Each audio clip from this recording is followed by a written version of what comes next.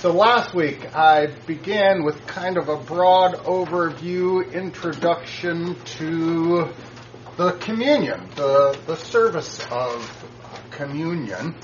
And that service of communion begins with the preface. We've gotten done with the exhortation. There was a hymn and an exhortation.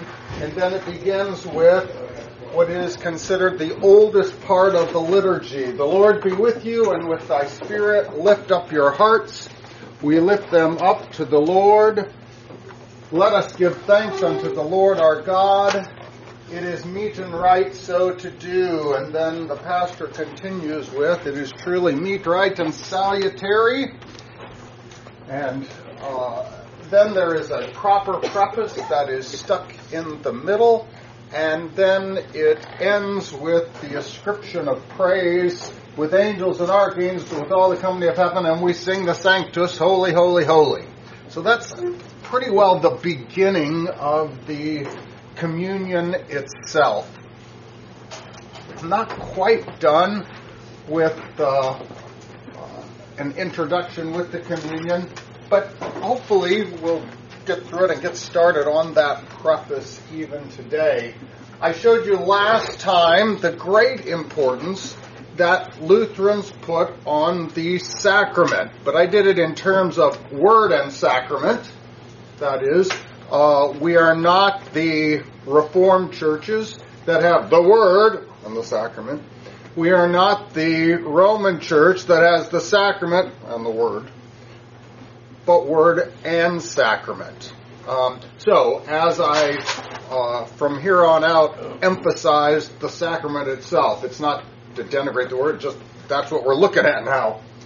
We saw that apology, Article 14, falsely are our churches accused of abolishing the Mass, where the Mass is retained among us and celebrated with the highest reverence. We talked about reverence. We talked about devotion. Nearly all the usual ceremonies are also preserved, save the parts sung in Latin or interspersed here and there with German hymns, which have been added to teach the people. For ceremonies are needed to this end alone, that the unlearned be taught what they need to know of Christ. And so we talked about how if something is important, it normally has a fixed form. You don't leave it up to just possibilities. You make sure that there's an order and that it's going to happen every time. It's important. If there is a business and you are the last person to leave that day, there's a checklist. Did you check the doors? Did you check the temperature? Did you check the... There's going to be a liturgy. There's going to be a form that we follow because it's important. As it says here, it teaches the people. The people are accustomed to partake of the sacrament together, if any be fit for it. This also increases, there's the words, reverence and devotion of public worship. We take it's serious.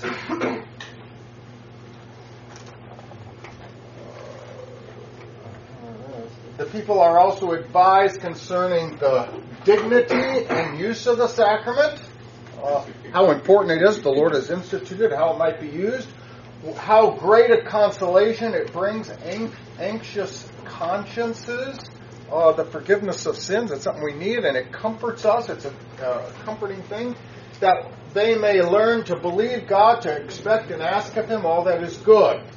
In this connection, they are also instructed regarding other and false teachings on the sacrament.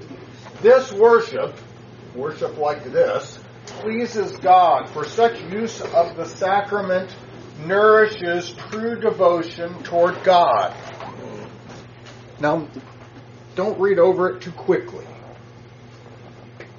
The Lord's Supper, the service of Holy Communion, its primary, integral, most important part is the sacrament, where we receive from God. He's put a promise with elements of bread and wine, and His promise is, eat and drink this, trusting in Christ for the forgiveness of sins. Granted. But when we teach that and tell people that's what this is, what happens? This kind of worship nourishes true devotion toward God. This is something we do. So when we are taught that we're receiving from Christ and He's giving us, we then, in our reception of this, have a true devotion. It does not appear, therefore, that the Mass is more devoutly celebrated among our adversaries than among us. It says, no. We do it with more devotion, not just because we bow 3 times and they bow twice. Yeah, no, not something like that. But it's more devout because we do it in a way in which we know what it is that we are receiving.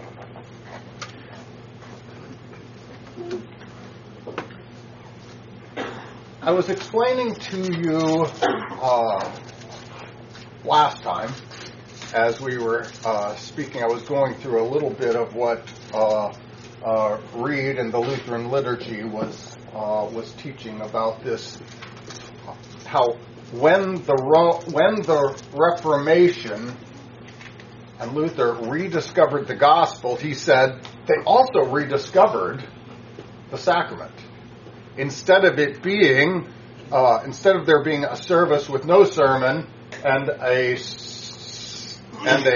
sacrifice of the Mass, in rediscovering the gospel, they said, wait a minute, the audible word of preaching, now we have the visible word in the sacrament. Both are giving forgiveness. And all of a sudden we went, oh, no, this isn't a private thing the priest does all by himself. This is something that we teach the people that they might receive this gift. And so the Lord's Supper was put up high again. Well, here's where Reed goes on, and I don't know if this is the only way to look at it. Definitely not. But at least it begins to highlight what I was teaching you last time. So, he's talking about Eucharistic faith and practice. Apostolic hands briefly sketch 3 types of Eucharistic thought in the Synoptics, Johannine, and Pauline accounts. Later liturgies and doctrinal formularies have stressed different approaches to an interpretation of the subject. Bishop Brilioth of Sweden, in an important contribution to the study of doctrine and liturgy, speaks of the Eucharist, the service of the Lord's Supper, as a jewel which shows endless changes of light and color as it is regarded from different angles. Though the light which it reflects is one and the same, he says, the Holy Presence, the mystery. Examining historically important beliefs and practices, he reveals their relation and pleads for a fuller, more harmonious expression of the true aspects of the great Christian sacrament in the wholeness of its many-sided glory. He enumerates 5 elements or aspects of the Eucharist found with varying emphasis and proportion in all the communities, and he lists those. We'll take a look at those: thanksgiving, communion, fellowship, commemoration, sacrifice, and mystery. I think this is just a good example. Lord's Supper is like a jewel that is precious and great. What is most important is the forgiveness of sins. That's what the words of institution tell us. They tell us that this is given for the forgiveness of sins. And so we are crazy about emphasizing justification by grace through faith, that we're declared righteous because we believe in the forgiveness that Christ has won for us. That's what we have. That being said, Luther says, where there is forgiveness of sins, there is also life and salvation. Luther already realizes that it's not forgiveness and push everything aside, but where the forgiveness of sins is, like a many-sided jewel. The more you look at it, the more other things that you begin to see. And with communion, that is absolutely true. Now, granted, let's talk about the Word. I preach the Word. What do you preach? Well, pastor, he always preaches about Jesus. He always preaches about forgiveness of sins. Yes. But then, there's even the 52 Sundays in this church year, you kind of go, well, yeah, this morning you're going to talk about circumcision, baptism, and before you talked about the incarnation of Jesus being born, and then you're going to talk about the resurrection, and then you're going to talk about the end times, and you're going to talk about, is that any less? No, that's the forgiveness, but it affects so many things. In Lord's Supper, you've got the same thing. In Lord's Supper, and Jesus giving us the forgiveness of sins, this is the highlight and the pinnacle of Him giving us His body and blood and coming to us. What are some of these things as we look at Lord's Supper? What comes forth? The doctrines and teachings of the real presence of Christ, who is in Lord's Supper, coming before God Himself, meeting with Him, the mystery of how the Lord can be with us in these ways. We'll talk about the death. You're going to proclaim the death. We'll talk about the resurrection, for without the resurrection, you don't have that. We're going to talk about, and just to give you one example, most of the time, communion rails. You've got the altar. You've got a flat. You normally have a communion rail that goes like this, and it stops. It hits the wall, and it comes around like this, and everybody comes around on this side and goes. Theologians again and again have said, when you go to Lord's Supper, we say, with angels and archangels, with all the company of heaven, what do we recognize? It's not just Heron. We're communing. We are showing our unity with those who have gone before us, your loved ones in the faith, who were communing with us on this side of the rail. Imagine that the rail goes on to the other side of heaven. And on the other side of heaven, grandma and grandpa, husband and wife, children you've lost, whatever, they're joining with us in this heavenly liturgy. They're joining with us in a feast that we're doing here in faith.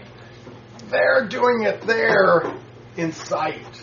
All right, so this particular theologian says, hey, we can talk about, as we talk about this multifaceted jewel, we can talk about some other things that go with it. When we receive Lord's Supper, the idea of our thanksgiving, our giving thanks, comes forward.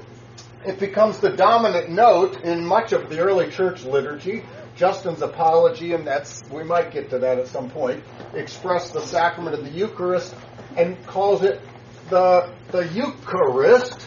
The EU is good, the Charis is good graces. It simply means thanksgiving. They took that out of the liturgy, where it says, it is truly good, right, and salutary, we should at all times and all places, Eucharist. We ought to give thanks. And they said, yeah, we're going to call it the Thanksgiving. Why? Because those who recognize the forgiveness of sins being given out, they come to give thanks. That is, how do you give thanks? You take it. You use it. You show your appreciation for the gift by coming to receive it. There were lengthy anaphoras, that is, prayers or whatever. Many liturgies testify of gladness of heart, the blessings of the natures of creation, thanksgiving. It was magnified in the early church, this sacrifice. It was big. It was big. The church saw this as a thanksgiving. That's one of the things. Number two, the Reformation greatly increased the frequency of communion by the people and strengthened the ideas, this communion fellowship, that is, of the body of Christ. We began to look at this and say, no, this isn't some kind of work we give to God. This shows a unity, a communion. It shows a fellowship. It realizes in receiving this, the body of Christ. And then further than that, the communion of the Holy Christian Church of all time, going further. That's 2. Number 3. The idea of commemoration is satisfactorily represented in the Lutheran liturgy. Because of Lutheran fidelity to the church year, what happens? As we go through the church year, the different things, every time we end up at the Lord's Supper. You kind of go, there's never been a time where I went, well, we were celebrating the Epiphany, and then, we shouldn't have Lord's Supper on the day you have the Epiphany. That just shouldn't happen. You never get to that point. It just always, this commemoration of our Lord and what He has done for us always ends up in Him giving this to us. Probably the only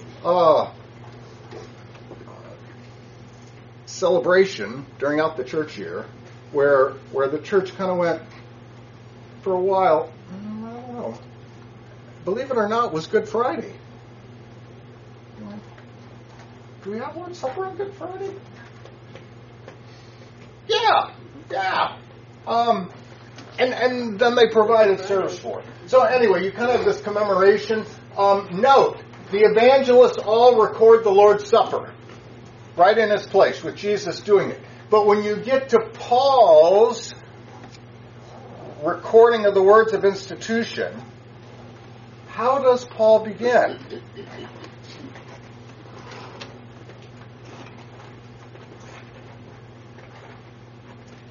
On the night in which he was betrayed, our Lord he connects it with Christ's passion and death.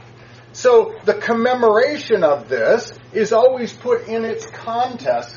Some of the early liturgies give an entire story of redemption. They expand upon it. We're going to see that with the proper preface, the one that is stuck in the middle of the preface, that it will at least go through some of the historical accounts. Number 4.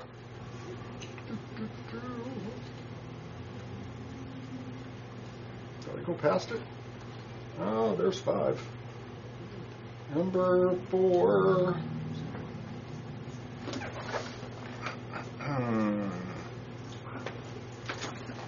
The idea of sacrifice. I don't want to spend a whole lot of time. I want to be careful. Like I said, the Mass, the words of institution are not a sacrifice where we offer up Christ to the Heavenly Father anew. But as I mentioned, where there is the right understanding of the sacrament of the Lord's Supper, our celebration of it, our receiving of it, becomes one of sacrifice. I can approach this in 2 ways.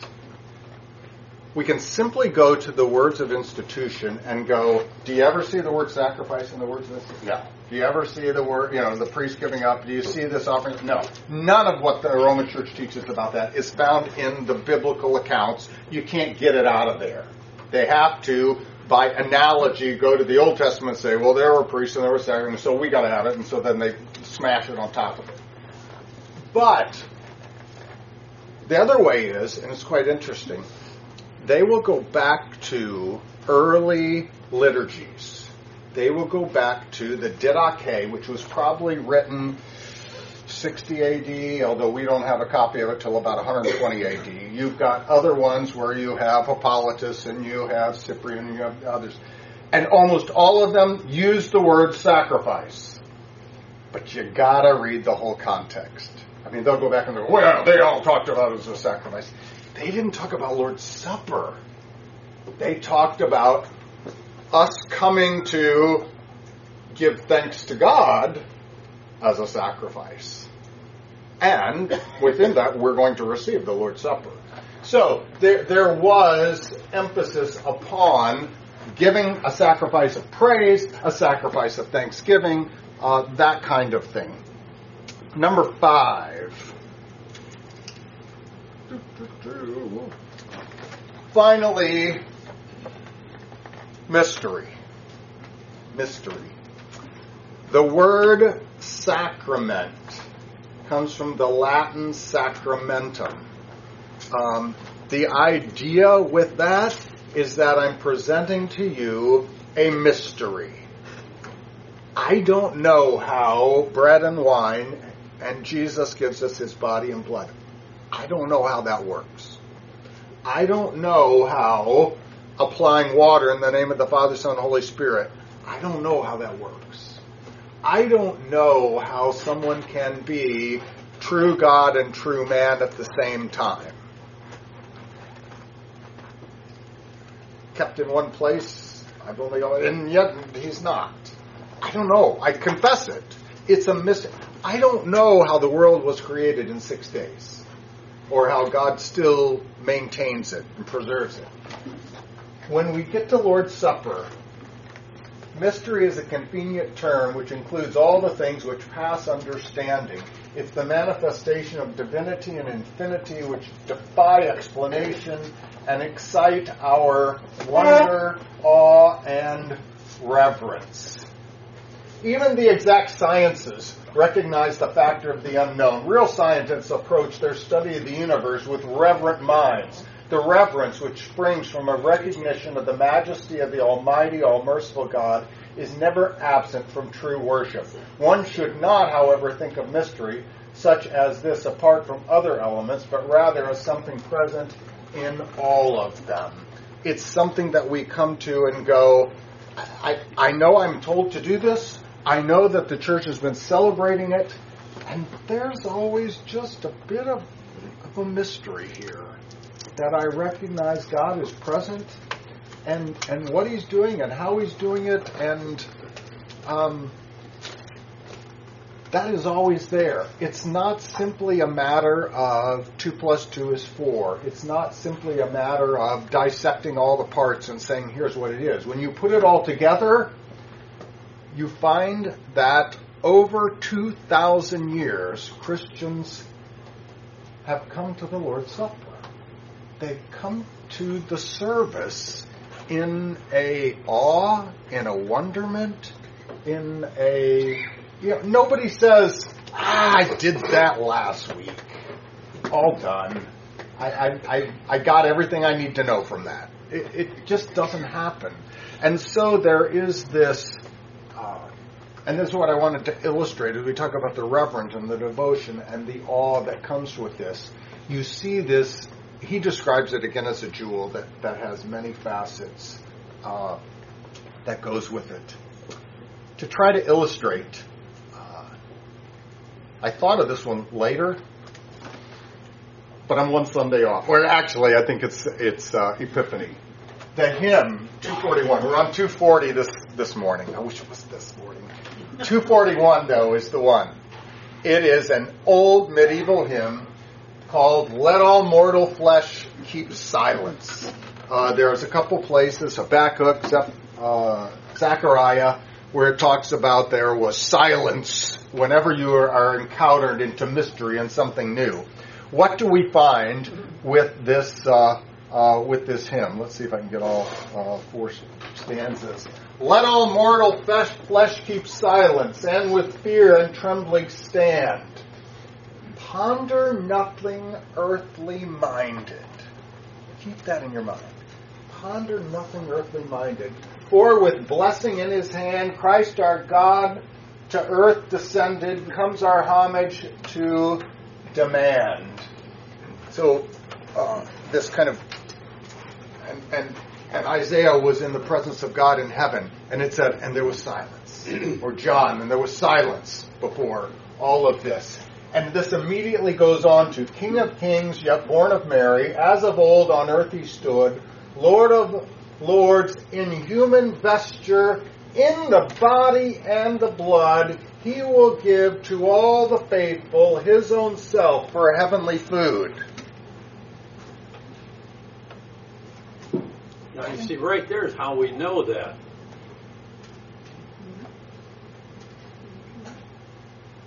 We know that as a fact, because that's what the Word says. And so we confess it. Right. But I don't understand it. And that my point is that it makes you go, yeah, this is different.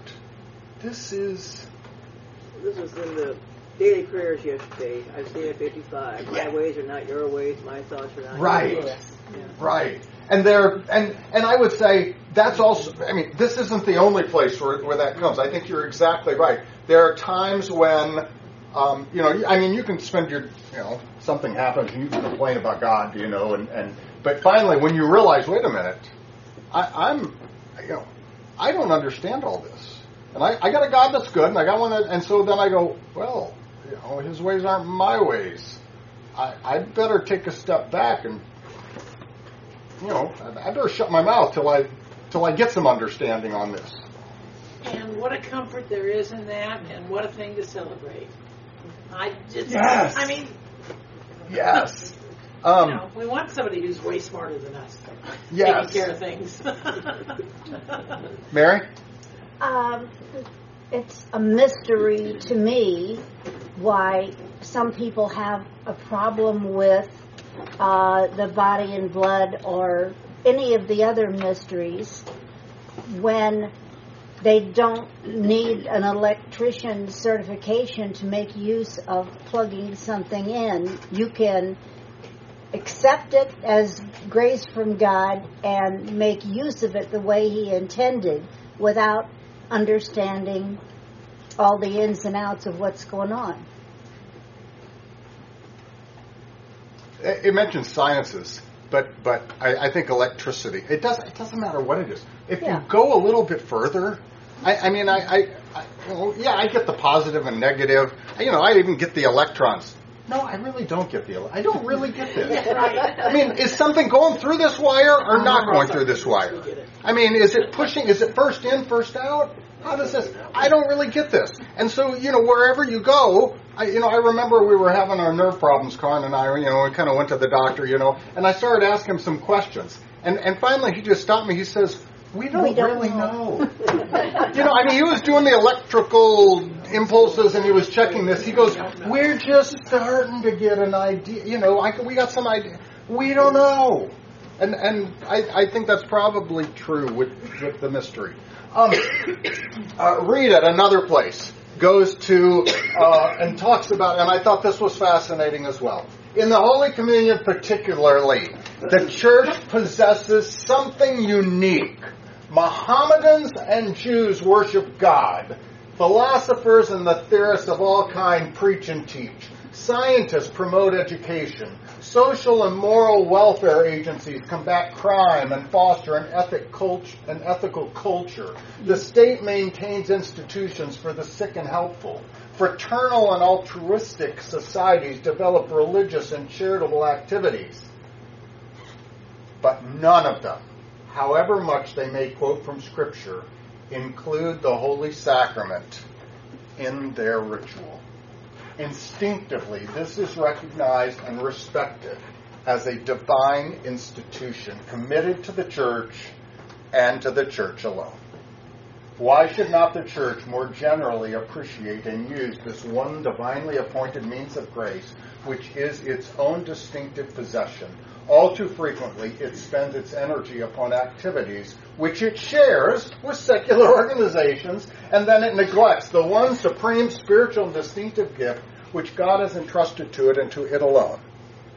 I mean, that's what we got, something that no one else has. Granted, it's not that we don't do other things. Yeah, sure we help the poor, whatever, but so do others.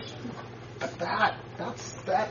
And so that's what we see as we begin this communion. We see that we've got something that none of us, and this ought to be the thing that we speak about in our devotion. To return to and just just briefly, the Lord be with you and with thy spirit. Lift up your hearts. We lift them up unto the Lord. Lift up your hearts. As I mentioned before, this is one of the most ancient of the parts of our liturgy that we can go back to 120 AD and already see that these parts are included with the early liturgies. Lift up your hearts. Can I make a comment about this? When the preacher says, lift up your hearts, what does that mean? This is really important. He's not saying, I hope you do this. He's saying, this is what's happening. Lift up your hearts. And how can we do that? We can't, but the Word does. Lift up your heart, or the Lord be with you.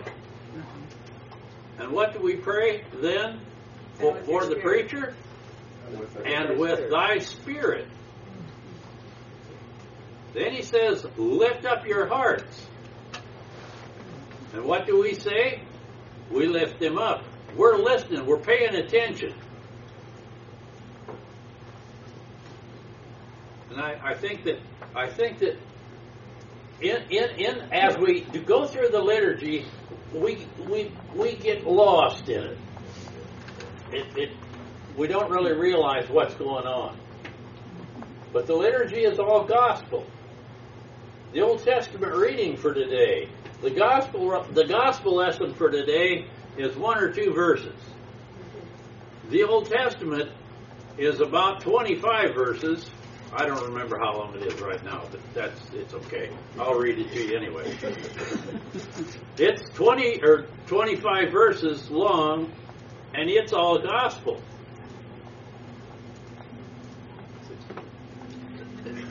And the liturgy is all gospel, whether we realize it or not. But we're asking God to come to us here, and He does. Because when God speaks to us, He's coming to us.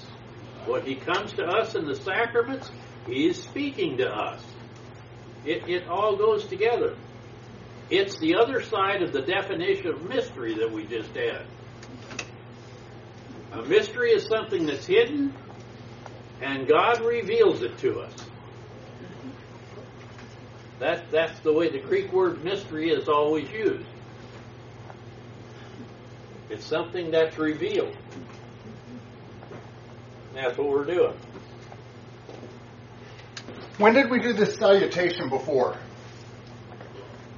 The Lord be with you and with thy spirit. Prayers. What? Before prayers. Right before the prayers. What did we say about this? It was what? I want to say it's almost penitential, but I'm not sure it is. It's we're asking God to change our heart or keep our heart changed, whichever way we want to look at that. Well, we go back. Yeah, that's when I get back to the lift up our hearts. How about the Lord be with you and with thy spirit? Oh, I'm sorry. I was What You're did you saying say? that we don't want to hear your words, we want to hear God's words. Very good. Right. So in other words, you've been called to do this. You've been ordained to do this. You're the Lord's man. I don't want to hear your words, Pastor. Do what you've been given to do. Give us the stuff from the Lord. So we're recognizing the pastor as the servant. How often in the New Testament do you hear that the Spirit of the Lord came upon him and he spoke? I think of John, Right. the Apostle John, before the Revelation. He was in the Spirit in the Lord's Day, meaning that he was preaching. Correct. So whenever this happens, and we said it started at the very beginning, after we had the introit, we came into church singing the Psalms of the introit, we get up to the altar and we're getting ready to start service, and the pastor says, you want me to go ahead and do this? Are you ready? Am I the called pastor, and are you going to, whatever I say, are you going to receive it from the Lord? If I give you the Lord's, yes, and with thy spirit. So something new is starting. Pay attention. we've now gone past the Word, and we've gotten to Lord's Supper. Open my ears and open your mouth. Yes, yes. And so now, with this, you might say, if you've been dozing off, whoa, something's happening again. And obviously, this is pretty important because we're beginning the Lord's, it's the service of the sacrament. And so with this, just like the angels coming to Mary, saying that the Lord is with her, she's got a purpose to do. So also we see with Ruth and Boaz that they recognized that he was the kinsman redeemer. He was going to buy back. He had to do his job to do. Or Paul to Timothy, the Lord Jesus Christ be with your spirit, saying, Timothy, you're a pastor, do your stuff. So that's the beginning. And so it directs our attention once again. It's somewhat of a mutual blessing. It's my blessing to you and your blessing to me, and recognizing our relationship, and we're beginning something. And then it goes to lift up your hearts. And the people say, we lift them up unto the Lord. Pastor Rin says, is this really, really important? Yes. Why now? Lift up your... I guess we could have said it earlier, but we're saying it now because we're getting to... We're about ready to receive the most precious gift that can be given. Yes, yes. And so this lets us know of... But what does that mean? Lift up your hearts. Well, He asked. Realize where this gift is, what this question. gift is, and where it's from. Yeah, so we have an understanding. Prepare to receive the gifts God's going to give you. Pay attention. Be ready. Would that actually be part of the thanksgiving and sacrifices? We're saying here, God, this is what we have to offer, is our heart, which is not. No, that's a good point. This is not, you don't go, oh God, I get to give God my heart. That's not it. That's not it at all. It doesn't mean that. This isn't the sacrifice talk. Practically, life drags us down, weighs us down, our hearts are heavy, and we're saying, this isn't the time for that. Let it go. God, lift up my heart. I'm about to receive this precious gift. You have just heard law and gospel. You've heard the word. You've prayed. You've done that. It's time not to give God my heart. It's time to recognize what?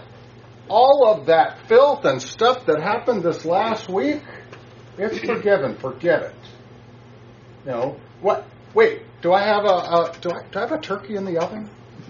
No, forget it. What about, but I've been struggling this week for work. Forget it.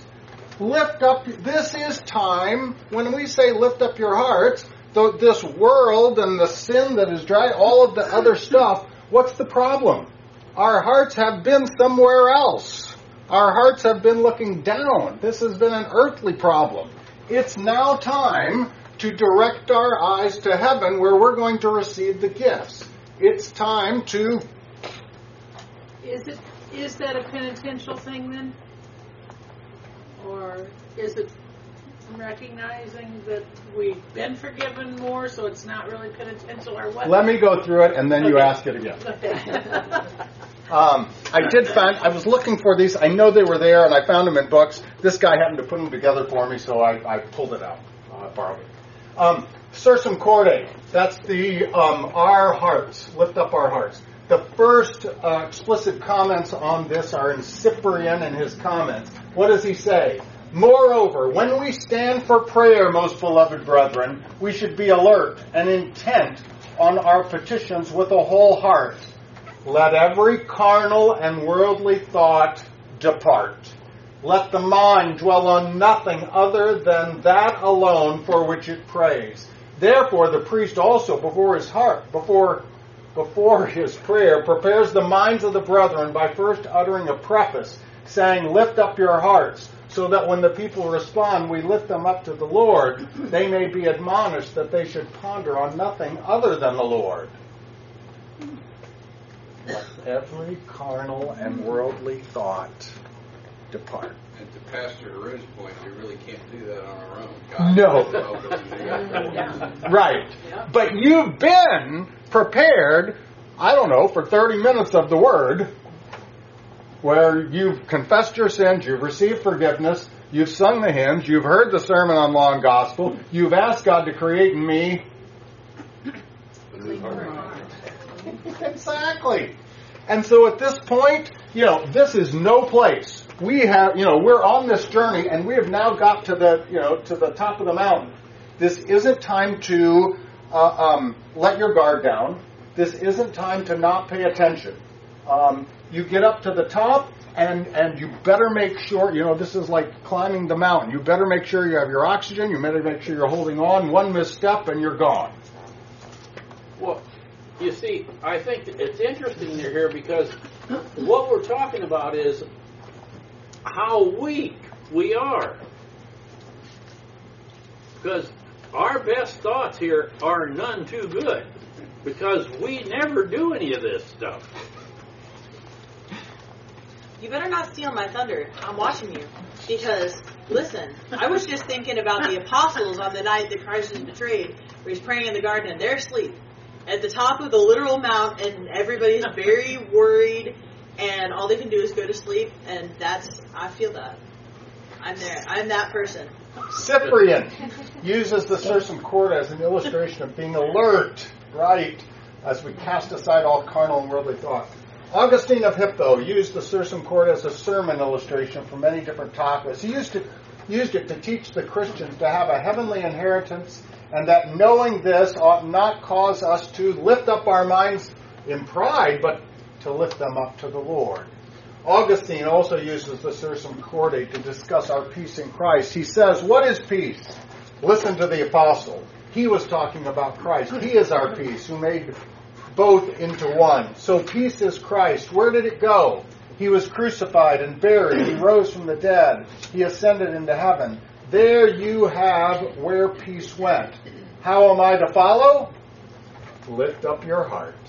Listen how you should follow. Every day you hear it briefly when you are told, lift up your heart. Think about it more deeply, and there you are following. And so finally, Augustine uses this sursum corda to speak of banishing worldly thoughts, lifting the heart to heaven where God is. One more.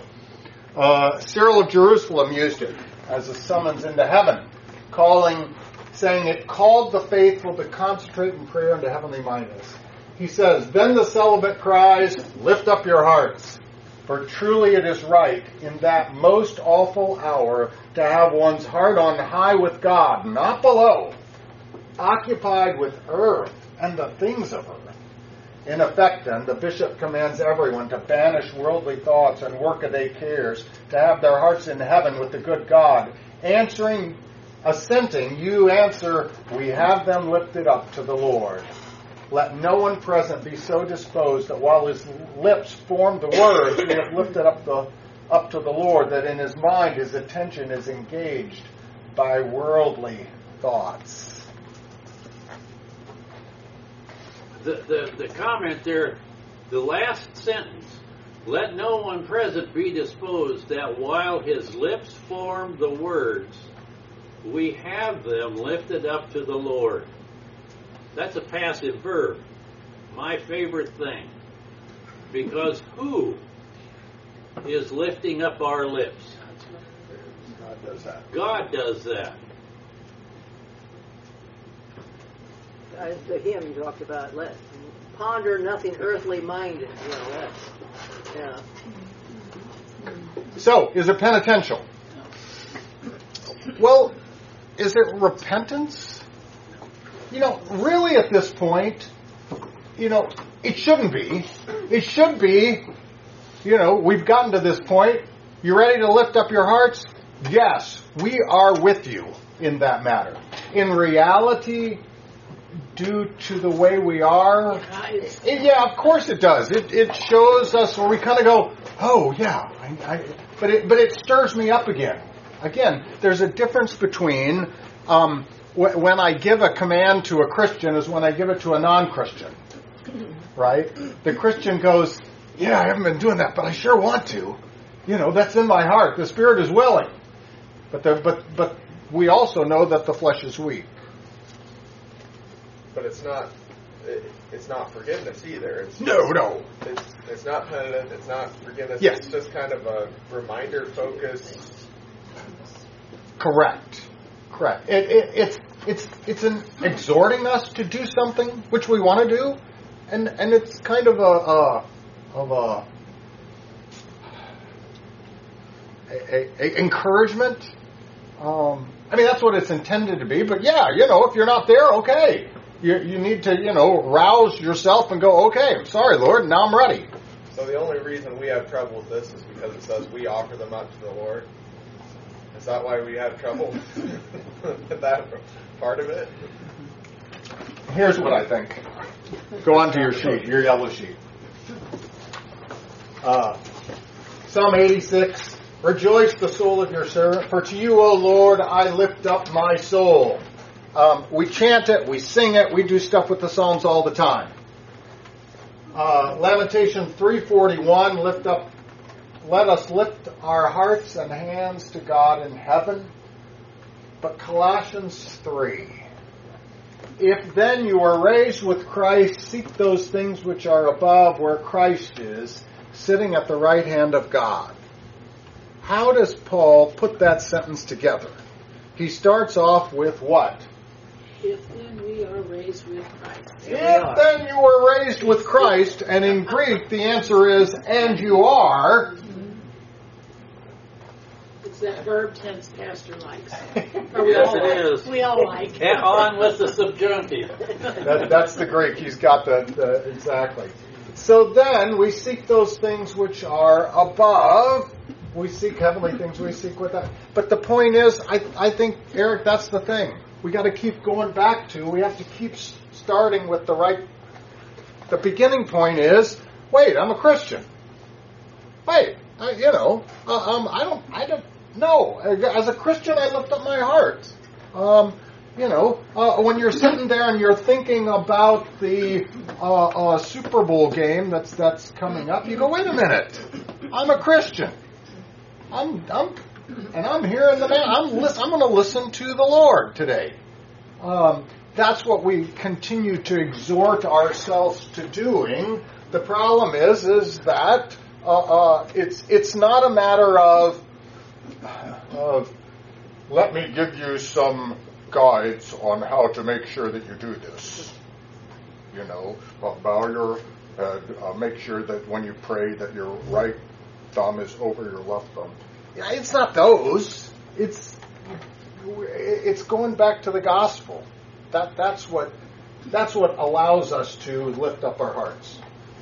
See, when Paul writes that, if then you were raised with Christ, and you were, that's a continuing action verb. You are always raised with Christ. Then he says, seek those things which are from above.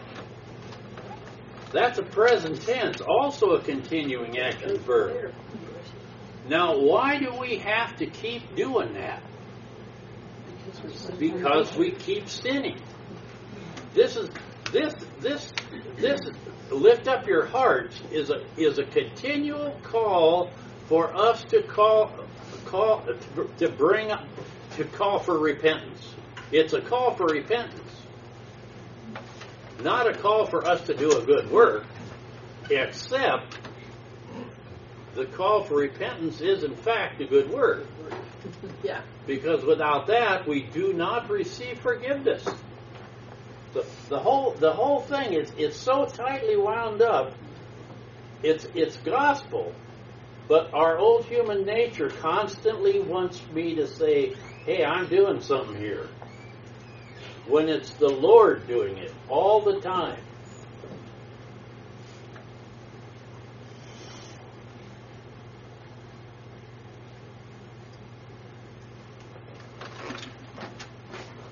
Reverence, adoration, joy, thanksgiving surge through these brief but lofty sentences.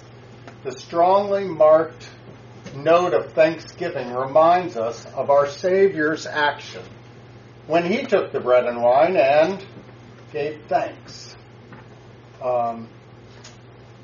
The preface gives us the key to one meaning of the sacrament which refutes the medieval misconceptions, some modern ones as well. It teaches us that the Lord's Supper is a thanksgiving for the divine gifts of grace which flow to us from the sacrificial life and death of our Lord Jesus Christ.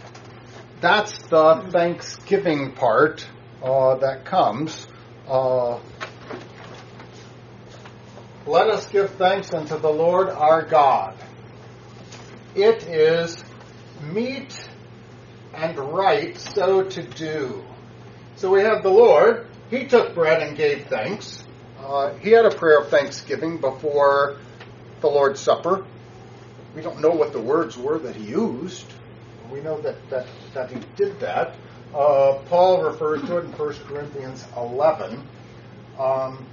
In 1 Corinthians 10, we've looked at this before, when Paul describes the cup with the terms of blessing. The cup of blessing which we bless. When you say to someone, will you bless the food? It's a prayer of thanksgiving. So this is a cup of thanksgiving. It's a cup of blessing, a cup of thanksgiving. And it says that happens in connection with this communion. So, let's give thanks unto the Lord our God. In other words, he's got a gift for us. Let's receive it with thanksgiving. It is meet and right so to do. All right. It's right to do this. It's... What does that mean? It's right. Correct, as opposed to false, wrong? Well, it's perfect. That's your default, isn't it? I like that. Well, it's what the new man just does. says it's right. Because the Lord moves him to give. Yeah, I would agree that that's probably behind it. Absolutely. Well, now I think if you define meat for us, that would make a big difference. So what's meat? Proper. I mean, if I take the meat out, okay, you got married. It's right to live together. What do I mean it's right? Are you talking about man's standard versus God's standard? Well, I mean, before you get together, it's not right. But it's proper. It's proper. It's appropriate. This is the right. This is the way it should be done. But what do we mean it's meat? The thing that is meat is the thing that's appropriate or that falls in the place it should be.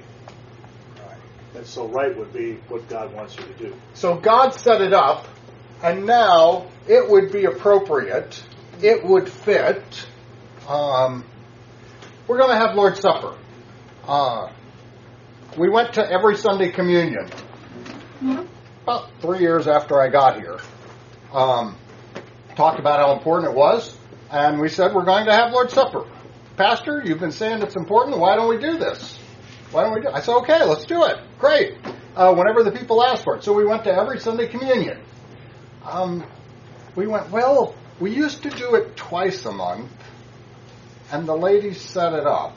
But now they're going to have to do it 4 times a month. And so someone said, that's a little more work. Some congregations have little plastic cups. And then you don't have to clean up. What about that? And I was at a ladies' meeting, and I don't remember who brought that up. I don't think I did, because that was not mine. But, I wanted every Sunday communion. I am telling you, the ladies were appalled And they said to me, Pastor, that will be the last thing we will ever do. Good. Because it's not appropriate to give out the Lord's body and blood in Dixie cups or plastic or whatever you want to talk about. No.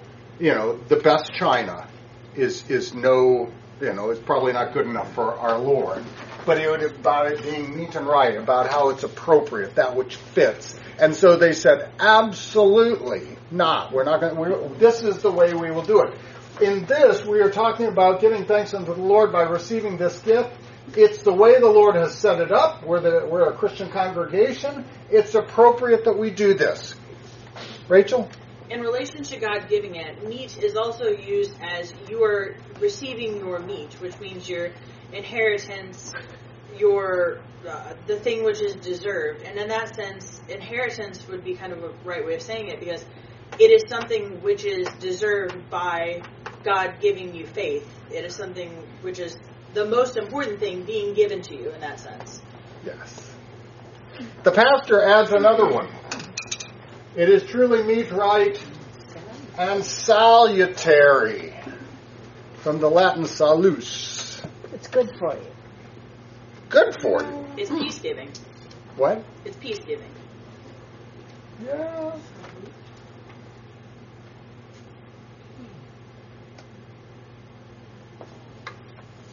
The Latin is saving. It's not just proper. It's not just. It's been set up and it's appropriate. But this is not this. Doing this is also salutary. It has a saving. It's truly meet, right, and it has a saving effect that we should at all times and all places celebrate the Lord's Supper, giving thanks to the God who has provided this for us. That's recognizing what Jesus did, isn't it? Well, it's more of recognizing. I mean, yes, what he did. But this is saying this is a means of the grace of what he has given. Yeah, that's what I mean. Saving. Recognizing that in the sacrament, he did this. Yeah, this is means of grace. What happened on the cross is now being given out for us. It's salutary. It's saving. We ought to do this that we could receive salvation, saving thus, forgiveness of sins, life and salvation. We might receive these kind of things. Psalm 116, verse 13, I will take up the cup of salvation and call upon the name of the Lord. To take up the cup of salvation is faith, is to receive the gift of what God is giving. And then I will proclaim what he has done for me and what he has given me in this. This is the first part. We haven't gotten to the proper prefaces. I include those on the back. We'll take a look at those next time. There's various numbers of those, and they kind of tie them into the particulars of the church year. We are now in the Christmas season. With Christmas, you got 12 days of Christmas. We're in the midst of that. We're on the 7th. Tomorrow will be the 8th day of Christmas. So we'll be using the Christmas one. If you want to take a look at the back. For in the mystery of the Word made flesh, thou hast given us a new revelation of thy glory, that seeing thee in the person of thy Son, we may be drawn to the love of those things which are not seen. It talks about the mystery of Jesus becoming man, that God has revealed this to us, that we see him when we see Jesus. You know, like Thomas will show us the Father. Well, you've seen me. So now you know the love of the Father, and that this might draw us then, hearts lifted up to the love of those things, to heavenly things. All right. What? Want to give them the good news why Sadie is playing the organ? Oh, Sadie's playing today, the organ. Leanne's gone. I have a new granddaughter, Louisa Ruth Henson, and she'll be baptized next Sunday. Congratulations. How about that? Very nice. Born on Thursday? Or Born on Thursday morning, 1 a.m. or something. What's the date? I do have it in the bulletin upstairs. Oh, okay. Let us pray. Heavenly Father, you have provided us with so many good and gracious gifts. Particularly, we thank you for the highest gift, the gift of your Son. And now we receive in the means of grace his body and blood for that forgiveness. Help us that we who are your children might live as your children and lift up our hearts to receive this gift. In Jesus' name we pray. Amen.